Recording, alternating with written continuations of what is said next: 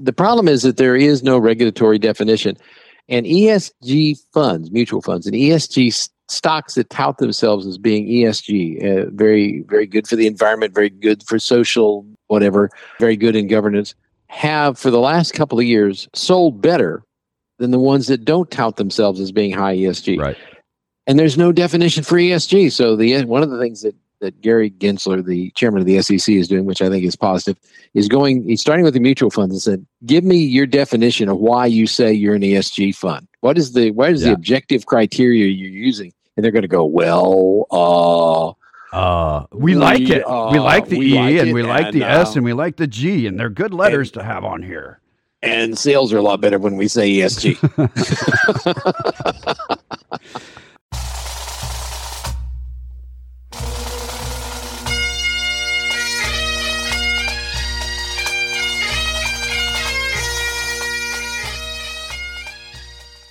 Once more unto the breach, dear friends. Else fill the wall up with our English dead. Good morning. Something like that. Something to that effect. Good morning, ladies and gentlemen, boys and girls, and then welcome to another exciting episode of The Personal Wealth Coach, where we will talk about such exciting subjects as the Federal interest rates. But wait, there's more. We'll talk about unemployment, too. These exciting subjects and more will be yours if you tune in. Don't forget cryptocurrencies. Oh, yes. We have to talk about cryptocurrencies. I was trying to make it as boring sounding and an exciting voice, but cryptocurrencies, people are still kind of excited about those. In a few years, they'll think they're boring, but right now, it's an exciting subject and people are. So I was trying to get the viewership down with our intro using a really excited voice. Stablecoins. Yeah. What is our viewership, by the way? Me and you for sure. I mean, yeah. So we have our radio program has a viewership of 2. Listeners may be different, but our viewers are just the 2 of us. People are always measuring viewers, and our ratings just are horrible when measured in viewers. But we have a consistent rating. Yeah. There's always somebody looking. Unless one of us is blinking at that particular moment, then we lose half of our viewers for just a moment. It's horrible. Horrible, I tell you. The demographic studies on this are going to be brutal. Anyway, this is the Personal Wealth Coach, in case you thought it was something else. And we have some disclosures to start before we start talking about the economy. So number one, you already said it was the Personal Wealth Coach. That's our first disclosure. Yeah, that's the first one. Yeah. Number 2, which has a little circled R after it. Jeff and Jake McClure are both bald men. Right, sorry. And they have beards. Those is the second disclosure is out of the way. The Personal Wealth Coach is not just the name of this radio program and or podcast, depending on which way and how media is being applied. Herewith, therefore, and heretofore. Because why not throw a bunch of words together and make them one word? Cool. You need to be an attorney or a German. Okay. Yeah. Okay. So, we're not just the name of a radio program podcast. It's also the name of a registered investment advisory firm registered with the SEC, the Securities and Exchange Commission. That doesn't mean that the SEC likes us, dislikes us. It doesn't mean that they are patting our head in approval. In fact, they don't do that. That's not a thing. Those that would say that the SEC like them, it's a good way to get the SEC to do the opposite of pat their head in approval. Right. But those are the regulators of the advisory firm that we also manage. The 2 people that are on this program are the managing members of that firm as well. But just because it's registered with the SEC doesn't mean that we're allowed to give investment advice on the air. Well, what are we doing here then? Well, investment advice is something we have to give knowing who we're talking to. But we can give you education. We can talk about what's happening in the world and what it means. We can talk about taxes and how that might impact the economy. We can talk about all that good stuff in a very general way. Things that we would say to anyone, because literally that's what we're doing. Yeah. You want to get the next disclosure? Oh, I was so wrapped up in your disclosures. I thought they were just super cool. It's Let's the see. weather. I need to put a coat on. We don't give investment advice, but we do give educational information, and that educational information has been obtained from sources we deem to be reliable. We make no warranty or guarantee as to the accuracy or completeness of said information. And that we guarantee. Yeah. We guarantee that we don't guarantee it. The other thing is we don't pay for this radio program. That's correct. But nor are we paid for the radio program. We're volunteers. And we do advertise on KTEM. For the radio program. For the radio program. And KTEM advertises on KTEM for the radio program in a partnership with us. Why do we have to disclose all those things? Because we do. Because we want to. It seems like if there's money changing hands, people should know about it, and they should know why. I mean, if somebody's doing a paid commercial program, that's different than offering education. Let me make this point, and the reason we actually had to do that disclosure. We are a fiduciary independent SEC registered investment advisory firm when we're not on the radio. Well, we're on radio too, but we're just not giving investment advice. And as such, we are required to do some stuff that a lot of other folks aren't. And we're required not to do some stuff that a lot of other folks do. And we have voluntarily given up some of our free speech. And we've also voluntarily given up getting money from the people who offer securities and vendors and so on. Right. So we think it's important that the people that talk to us, around us, through us, and at us understand the money flow, because it's kind of important to the people that are making decisions on their own assets as to who's getting paid. I think that's important. Unfortunately, the rest of the investment industry, the vast majority of it, doesn't think that you absolutely need to know about this stuff. But we think it's important. We get paid by our clients. Yes. End of. That's it. Nobody else pays us. And which the legal definition of that, by the way, is fee only, which nobody understands. Oh, what's that? Huh? Okay. That just means that we're not paid by some corporate overlord to bring assets to them. Instead, we are paid individually by our clients to manage their investments and to give them advice. Cool. All right. Well, we've got questions waiting for us from Inquisitor John. So we've got 2 questions here. Do you mind if I kind of address the first one? And do you want to talk about, the oil thing, maybe we can share both. They're both exciting questions. Well, the second question is you're one of your favorite. Well, one of my favorites. I guess. The first one, the second one is really the. Yeah, they're both in your favorite. He paved the road for me on this one. These are areas that I really love. I know that just confirmed my nerd status to everyone, that these are areas that I love. As if that was necessary for being on a show like this one. Okay. So his first question is a rule change looking for a problem. That's the subject line. Do you guys think that these 4 areas need additional SEC rules, or is this government overreach? And we're talking about the SEC chairman, the new chairman, Gary Gensler, who, by the way, is, I talked last week about the Federal Reserve and how I'm impressed that presidents still are putting in nonpartisan people there.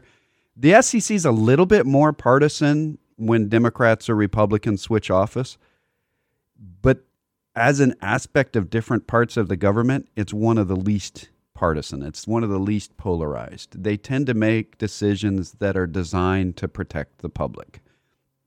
Do they do overreach? Absolutely. Is it possible that they have overregulated the investment world? Probably. The question here is on several areas that the new chairman of the SEC, Mr. Gensler, has said he wants to focus on.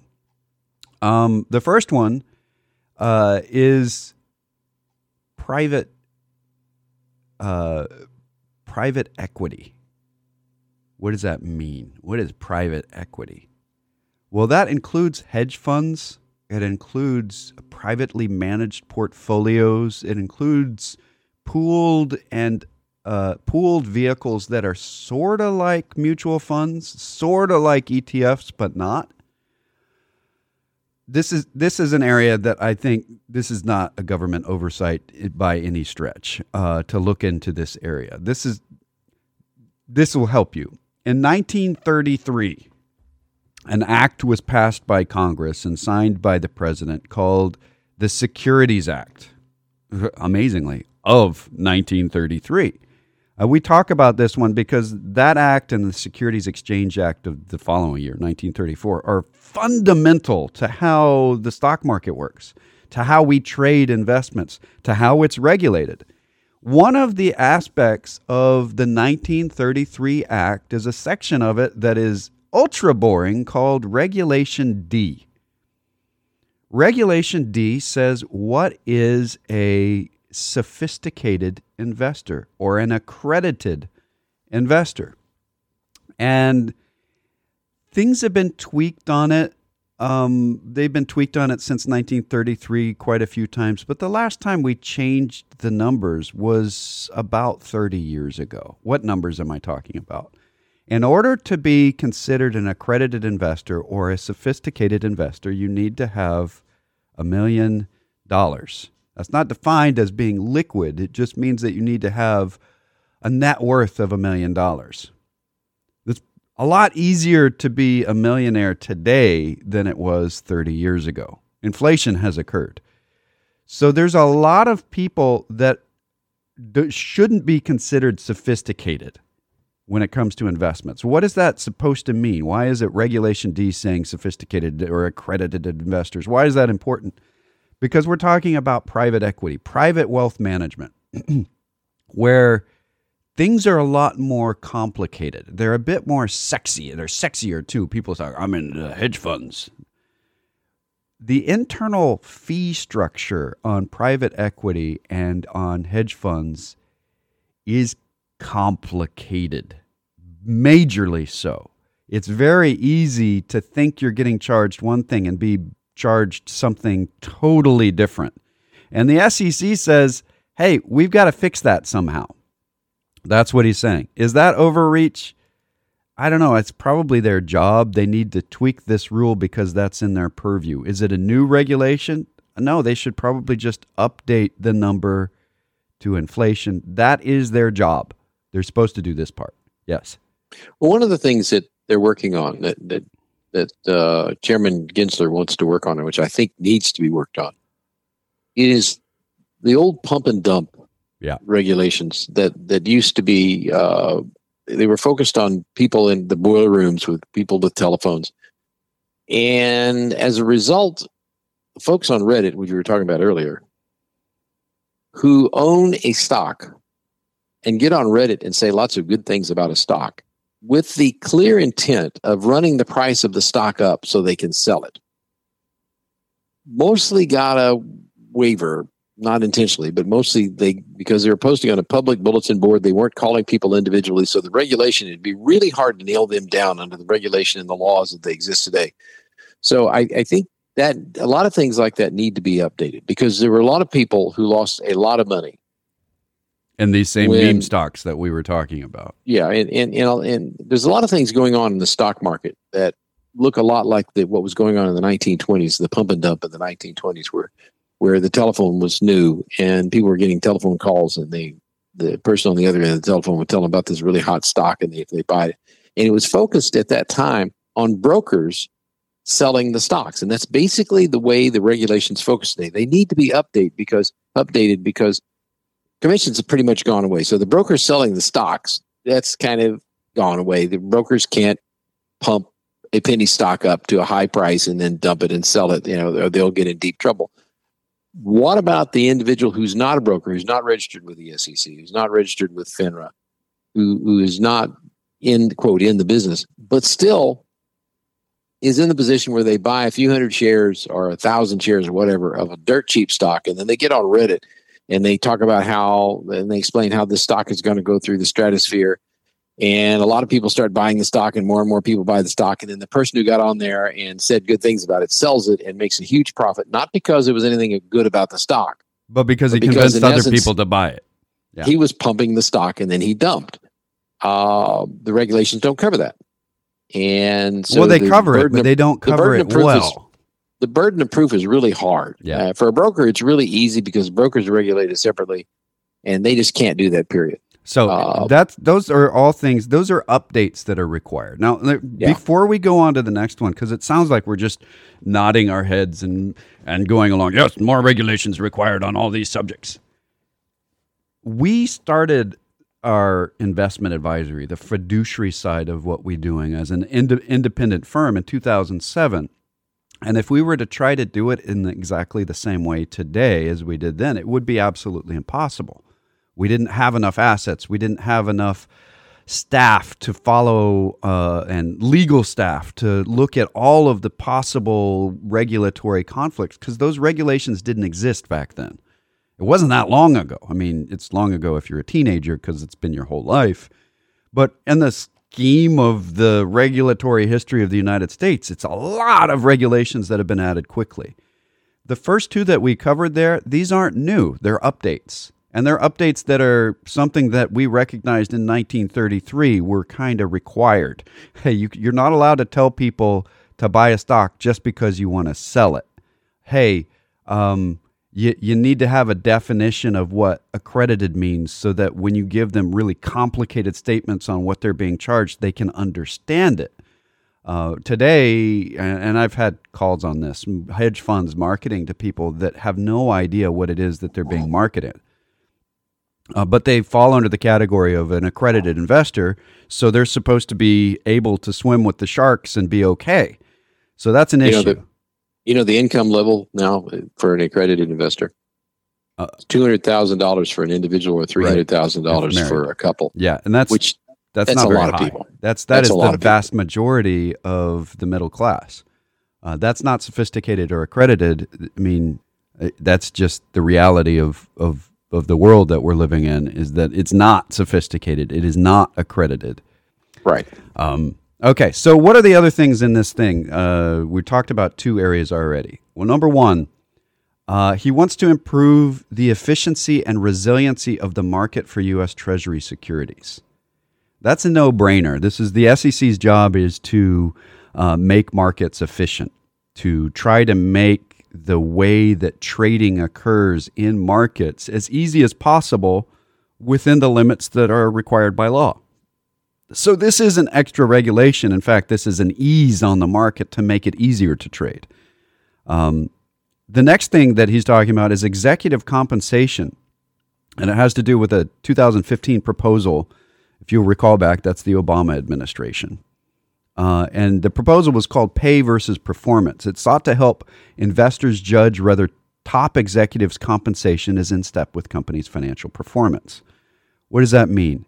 It means that more of the executive pay would be up to a shareholder vote. It's already there, but you have to make motions for it. You have to do some complicated things. They wanted to say, let's make executive compensation a vote by every shareholder, or something close to that. And that is absolutely overreach. That's my opinion. I know I said the word absolute. Why would I say that? The way corporate structures work is that there's a board of directors that are elected by the shareholders. That board of directors is the one that okays or doesn't okay compensation to an executive. The reason why they're voted into place is so that they can take the time to actually measure what's happening in the company in detail that isn't available to the public. They get to go in and look at the books before they've been audited, before they've been put out. After they've been audited, they get to talk to people in the company and get a lot of information, which means that they're not allowed to go out and buy and sell normally on the open market. They're considered insiders. They're elected to be in a position where they say, we're trying to pay a competitive cost to our executives to get what we're trying to get. And if you make that be a shareholder thing, you fall into the area where CalPERS, which is the California pension system for teachers and for the public employees of California, is a very activist investment firm. They're not really out there in their activism hoping for rises in stocks that they buy. They're buying stocks so that they can change the management style. And if they stepped in and said, no, you guys get all paid the same as your employees, well, then they'd lose all their executives, because it's really hard to manage thousands of people. And it's really hard. I'll give an example, and it's an example that it's a company that everybody knows, IBM. It's been refining its direction, its focus. Are we doing computers anymore? No, but we're still going to do mainframes. What are we doing? Well, we're going to do consulting with a lot of folks on HR. What does that have to do with business machines? I don't know, but if you look at the dozens of different sectors of IBM, do you know someone easily who's capable of managing that many different aspects of things to keep them online with an overall direction? It's not easy. And if you think of a captain of a ship, they are definitely needing to be paid more than the person that is swabbing the deck. Not that swabbing the deck is a bad thing to be doing, but there's a lot more responsibility and decision making on that end. So I think that in this area, that proposal was based on studies that were done during the Great Recession about compensation going a different direction for rich people than for poor people. And I can look at articles that are out right now that are talking about things like where wages are rising fastest, and it's rising fastest at the lowest pay area. It's actually, pay scales are dropping at the upper level. So just keep that in mind. This may be a regulation for a prior moment in history that isn't relevant anymore. So that kind of covered 4 different aspects of what they're looking at, what he says are his priorities for the year. 3 of them we're in full agreement on, and our disagreement on the 4th one is going to have absolutely no bearing on what they decide to do. Right. I think one of the things that's happened with regulations, particularly you talked about the fact that we couldn't because we're regulated by the SEC. If you turn back the clock to 2007, it was relatively, and I want to emphasize the term relatively. It wasn't easy, but it was relatively easy to become an investment advisor. The SEC wanted Congress to pass laws for minimum educational requirements and a series of things to become a registered investment advisor, and Congress didn't and wouldn't and probably won't. So what happened with the SEC is they, I think, decided to really put a lot of details in existing regulations through enforcement and make it interesting, make it difficult for every person in the world to become a registered investment advisor and to put a little weight on it. And I personally think that might be a good idea. Back in 2007, there were a lot of individuals, just one person operations becoming registered investment advisors. And frankly, I don't think a single person can meet the whole. Well, I don't believe a single person could meet all that criteria today. It just depends on what they're doing. I mean, if they're giving advice on investments, there are registered investment advisors that don't give investment advice. They give you budget advice. That right. Single shop person, I think that's perfectly right. All right. But a true investment advisor, person who's managing portfolios for people and so on. And we have a staff. What'd you say? We employ 11 people plus us? Yeah. And it takes all of us. Yeah. There's not enough sometimes. I want to say one more thing about what the SEC is focusing on right now and that I think needs to be focused on. And one of them is something called ESG, which is a criteria that a lot of people are using to buy stocks and or mutual funds. It's called environmental, social, and governance. And the problem is, and this is the issue, there is no universal definition for ESG. So, for instance, I was looking at one of the major oil companies recently, looking at their stock, and I noticed that they have a high ESG rating. So their environmental rating is very, very high, and they're pumping oil out of the ground and spilling a certain amount of it and releasing methane into the air, but they have a high environmental ESG rating. Because they bought some carbon credits or something in Europe. And the problem is that there is no regulatory definition. And ESG funds, mutual funds, and ESG stocks that tout themselves as being ESG, very, very good for the environment, very good for social whatever, and very good in governance, have for the last couple of years sold better than the ones that don't tout themselves as being high ESG. Right.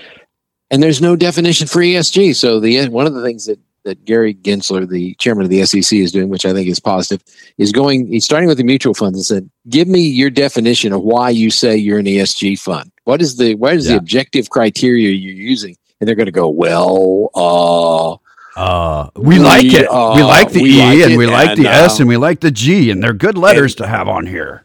And sales are a lot better when we say ESG. Yeah. So that's another, and that's one we've talked about it kind of ad nauseum. I've had folks talk to me about our episodes on the subject saying ESG is not as awesome as I thought it was. Well, it will be once we've defined the definition. If that's something that's defining how you invest, it's important to you, then you need to have a pretty good criteria for what it is. And if it doesn't matter to you at all, it's still important that the people that are selling stuff are telling the truth. And ESG is one of those things that I say you need to ask and research and not take a salesman's word or salesperson's word for it. Right. There are, in fact, I'm not going to name the funds because we don't name specific investments in here, but there are some fund families that have a very, very good reputation for being very, very good if you want to invest your money someplace that's socially acceptable, that is environmentally positive, et cetera, et cetera. Now, historically, those companies have not done as well in the market, but who knows? But the point is, if you feel that you need to do that, do your research on your own carefully.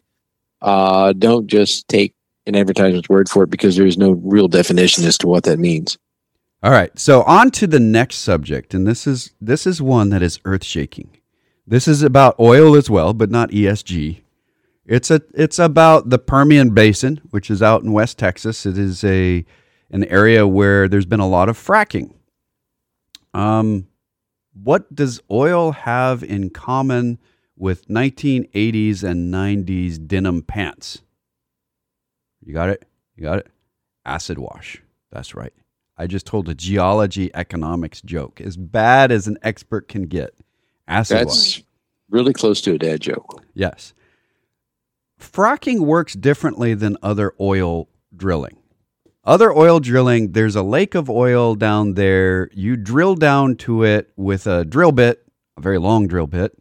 You puncture the oil reservoir, and it's under pressure, and so it shoots up, and you can capture that oil.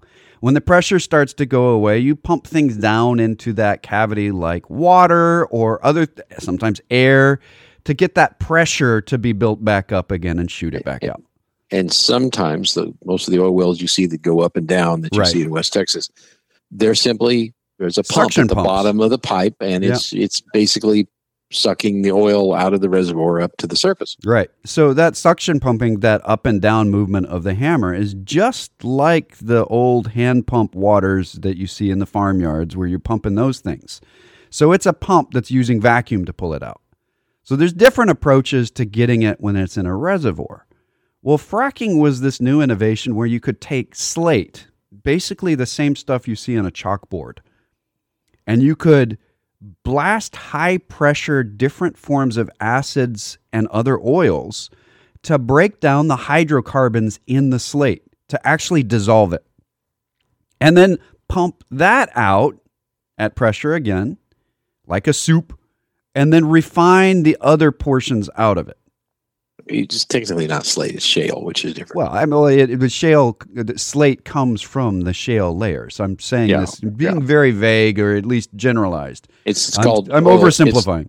It's called oil shale, which would make very good slate. The slate, by the way, the black chalkboards have such a high content of oil in them that if you can find layers of that is the target that they really want. Okay, gotcha. That black in the slate is hydrocarbons. Right. So shale is a much more shattery version of it, but slate falls in the middle of that. Okay, so what's going on here? His question is, will this make high oil prices here to stay? And he's talking about an article in the Wall Street Journal where it's talking about a kind of oil, a kind of place where they're called reservoir or reclamation wells. What it is when you get this acid wash that you've been using to blast into the ground to dissolve the shale and to pump that out. Well, what do you do with the acid when you're done with it? And I'm going to kind of separate, because what's talking here now is the Texas Railroad Commission. Those are the folks in charge of oil in Texas, because oil is a railroad. No, that's not. There is no why. Because in the state of Texas, we cannot determine the difference between railroad and oil. Yes, there is no why. They're just in charge of it, kind of like the Energy Department is in charge of our nuclear bombs. And the Railroad Commission does not regulate railroads in Texas, but it does regulate oil. Right. So just say this is government. It's Texas. You don't have to know why. This is just the way they do it. The Texas Railroad Commission is asking them to shut down and remediate their so-called disposal wells. Okay, so what that means is that acid that was left over that they pumped out of the fracking well, what do they do with it? Well, they've got these other wells that they pumped them into. So now I'm going to give another kind of historical reference and then come back to this. Now that we've set the definition of what is a disposal well, it's just a place that they're putting a lot of acid. Back at the beginning of the fracking boom, Texas did something amazing. And this is one of the things that the rest of the world doesn't really understand. Texas is really, really environmentally protective for oil, for all kinds of things. I mean, we want to protect the environment as we're doing this. This sounds weird to anybody that doesn't live in Texas, because Texas has this reputation of like the cowboy state, and we're pumping oil and it's just spraying everywhere. But people don't like to have oil in their drinking water. I don't know why that's about, but we've made laws. Oklahoma, during the beginning of the fracking boom, and Texas, were both big fracking locations. And Texas made a law that said, you got to do something with that acid. Once you've pushed it into the well, you got to take it out and do something with it. You can't just leave it there. It's going to get into the groundwater. Well, this is way before the evidence on earthquakes came out. Oklahoma is now the number one state for earthquakes in the United States, and that includes Alaska. Yay.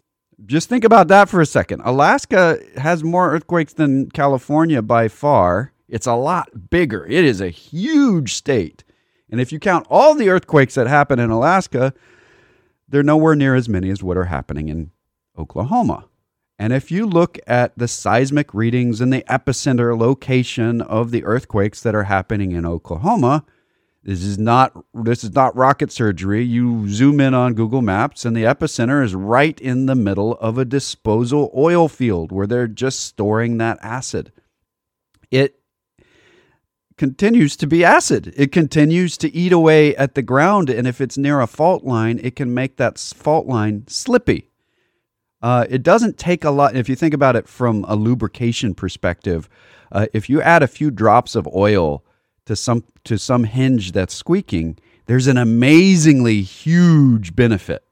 If you think a whole big door, what is the weight of the door compared to one drop of oil on the hinge?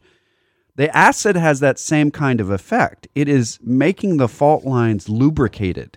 Not like oil would on a hinge, but actually by making space between the cracks. Causes earthquakes. Well, Oklahoma is kind of embracing that and just kind of shrugging its shoulders and being Oklahoma. Texas is saying, we avoided that. We made rules. Okay, so now back to John's actual question. And that is that this isn't going to make prices stay high forever. What we did in Texas is we lowered the price of fracking oil by reusing it. The reason why it's being stored in all those disposal places is because we slowed down our oil production. Getting that acid out, it costs more to find another place to put it than to frack some more. So this should cause the price of oil to drop. in Oklahoma and in Texas, particularly when they were getting oil from roughly the same rock type, it became cheaper to get the oil in Texas than in Oklahoma. Same rock type, same company. And a lot of the companies realized this, and they said, what's cheaper? Why is it cheaper? It's because they were reusing the acid. They already have a pump in place to pump it out. The big thing was to get trucks that were capable of carrying the acid. Well, they had those trucks, but they were capable of carrying clean acid. They bought more trucks to get the dirty acid out, fix it up, and get ready to use it again on another fracking thing. So it caused the price of oil to be less from the same type of rock in Texas than in Oklahoma because they weren't reusing the acid in Oklahoma. They weren't pumping it out, putting it in a trunk, and using it in another place. They would just leave it because on the surface, that seems like a cheaper thing to do. But then you have to buy new acid. So the long and the short of this is that I suspect, what happened, these major companies, just like everybody else, since the pandemic hit, have been pumping less oil than they were pre-pandemic. We had a big shutdown for a long time. Oil became not just cheap, it became expensive to own. You had to pay money to own it. You were actually paying people to take it off your hands rather than them paying to buy it from you for a short period last year or a year before last. That's something that's hard to remember for folks, but oil was at a negative cost per barrel. It cost money to get to have it because there was no place to store it because we ran out of storage because people didn't slow down their production in time for the drop in demand. So oil is back up, and we talked about this at the beginning of the hour. We said, what's oil trading at? 86 something, is that what? Yeah, it's at $84 during the weekend. It was $86 yesterday. So we're seeing a drop in oil right now, even off of market. And some of it is related to this because these big companies, Chevron and Exxon, that got into fracking way late. They weren't the little companies that were doing it. They bought a whole bunch of bankrupt fracking companies in 2020. When the frackers just said they were living on a very, very slim margin with no savings in the bank and a lot of debt, and then nobody wanted to buy oil. So a lot of them went out of business. And the Russians and the Saudis were clapping each other on the back about this. They were at a war with each other over oil, but also with the United States. And one of their stated goals, both sides, was to put the United States frackers out of business. Well, they caused hundreds of fracking companies to go bankrupt, which caused the wealthier old line oil companies that sit on lots of cash because they know that oil can drop in price to come in and buy them up. So then they have these big disposal reservoirs in West Texas because now that they've acquired these companies, they've got to determine what to do with them. And if you buy them in bankruptcy, it means that it's mostly equipment. None of the people come with it. If you buy them before bankruptcy, a lot of the people left. So they've got to figure out where is the stuff being stored, what's a good place to go back to refresh the oil well. That's where you put acid in it again so that you can cause it to produce oil again after you've pumped out all of the sludge from the acid that went into it the first time. All of this is a really fun and cool project scientifically and economically. It's going to be putting pressure on these big companies to get that acid out of the ground and then back in the ground somewhere else to pump the oil back out. Because the reality is what Oklahoma discovered and what Texas discovered is that it's really hard to store large amounts of liquid acid that will eat rock. I don't know why that's hard. It's the old riddle. Where do you store an acid that eats through anything? Well, glass. In glass. Well, unless it eats through anything. That's what anything means. Well, there aren't any acids that eat through everything. No, and that's the point, is that this stuff is acid that's particularly strong against rock. And if you store it in a rock tub, it's not going to stay in there very long. It's going to cause earthquakes.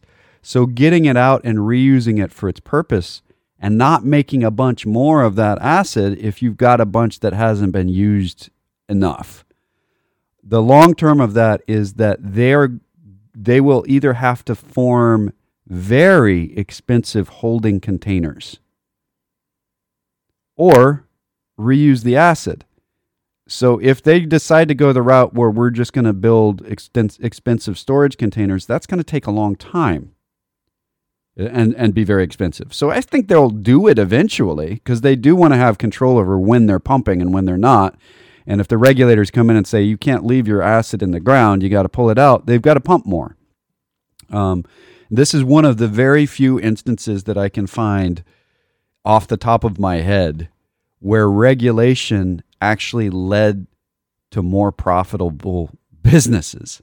It's usually the reverse. Usually a regulator comes along and makes it harder for you to do your job. And on the surface of this, it looks like that's what happened at the regulatory level. They came in and said, you can't do that anymore. It's going to make it harder to do your job. And then they found a way to embrace the regulation and make it less expensive to do what they were already doing.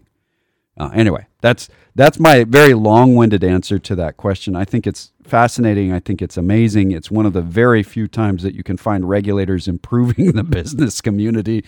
So it's worth looking at. It's not normal for regulation to be better for the business world. If you'd like to talk to us off the air, we do give fiduciary investment advice to folks of high net worth and those of you that really are curious about it. The local line is 254-947-1111. And our toll-free number is 1-800-914-7526. That's 800-914-PLAN.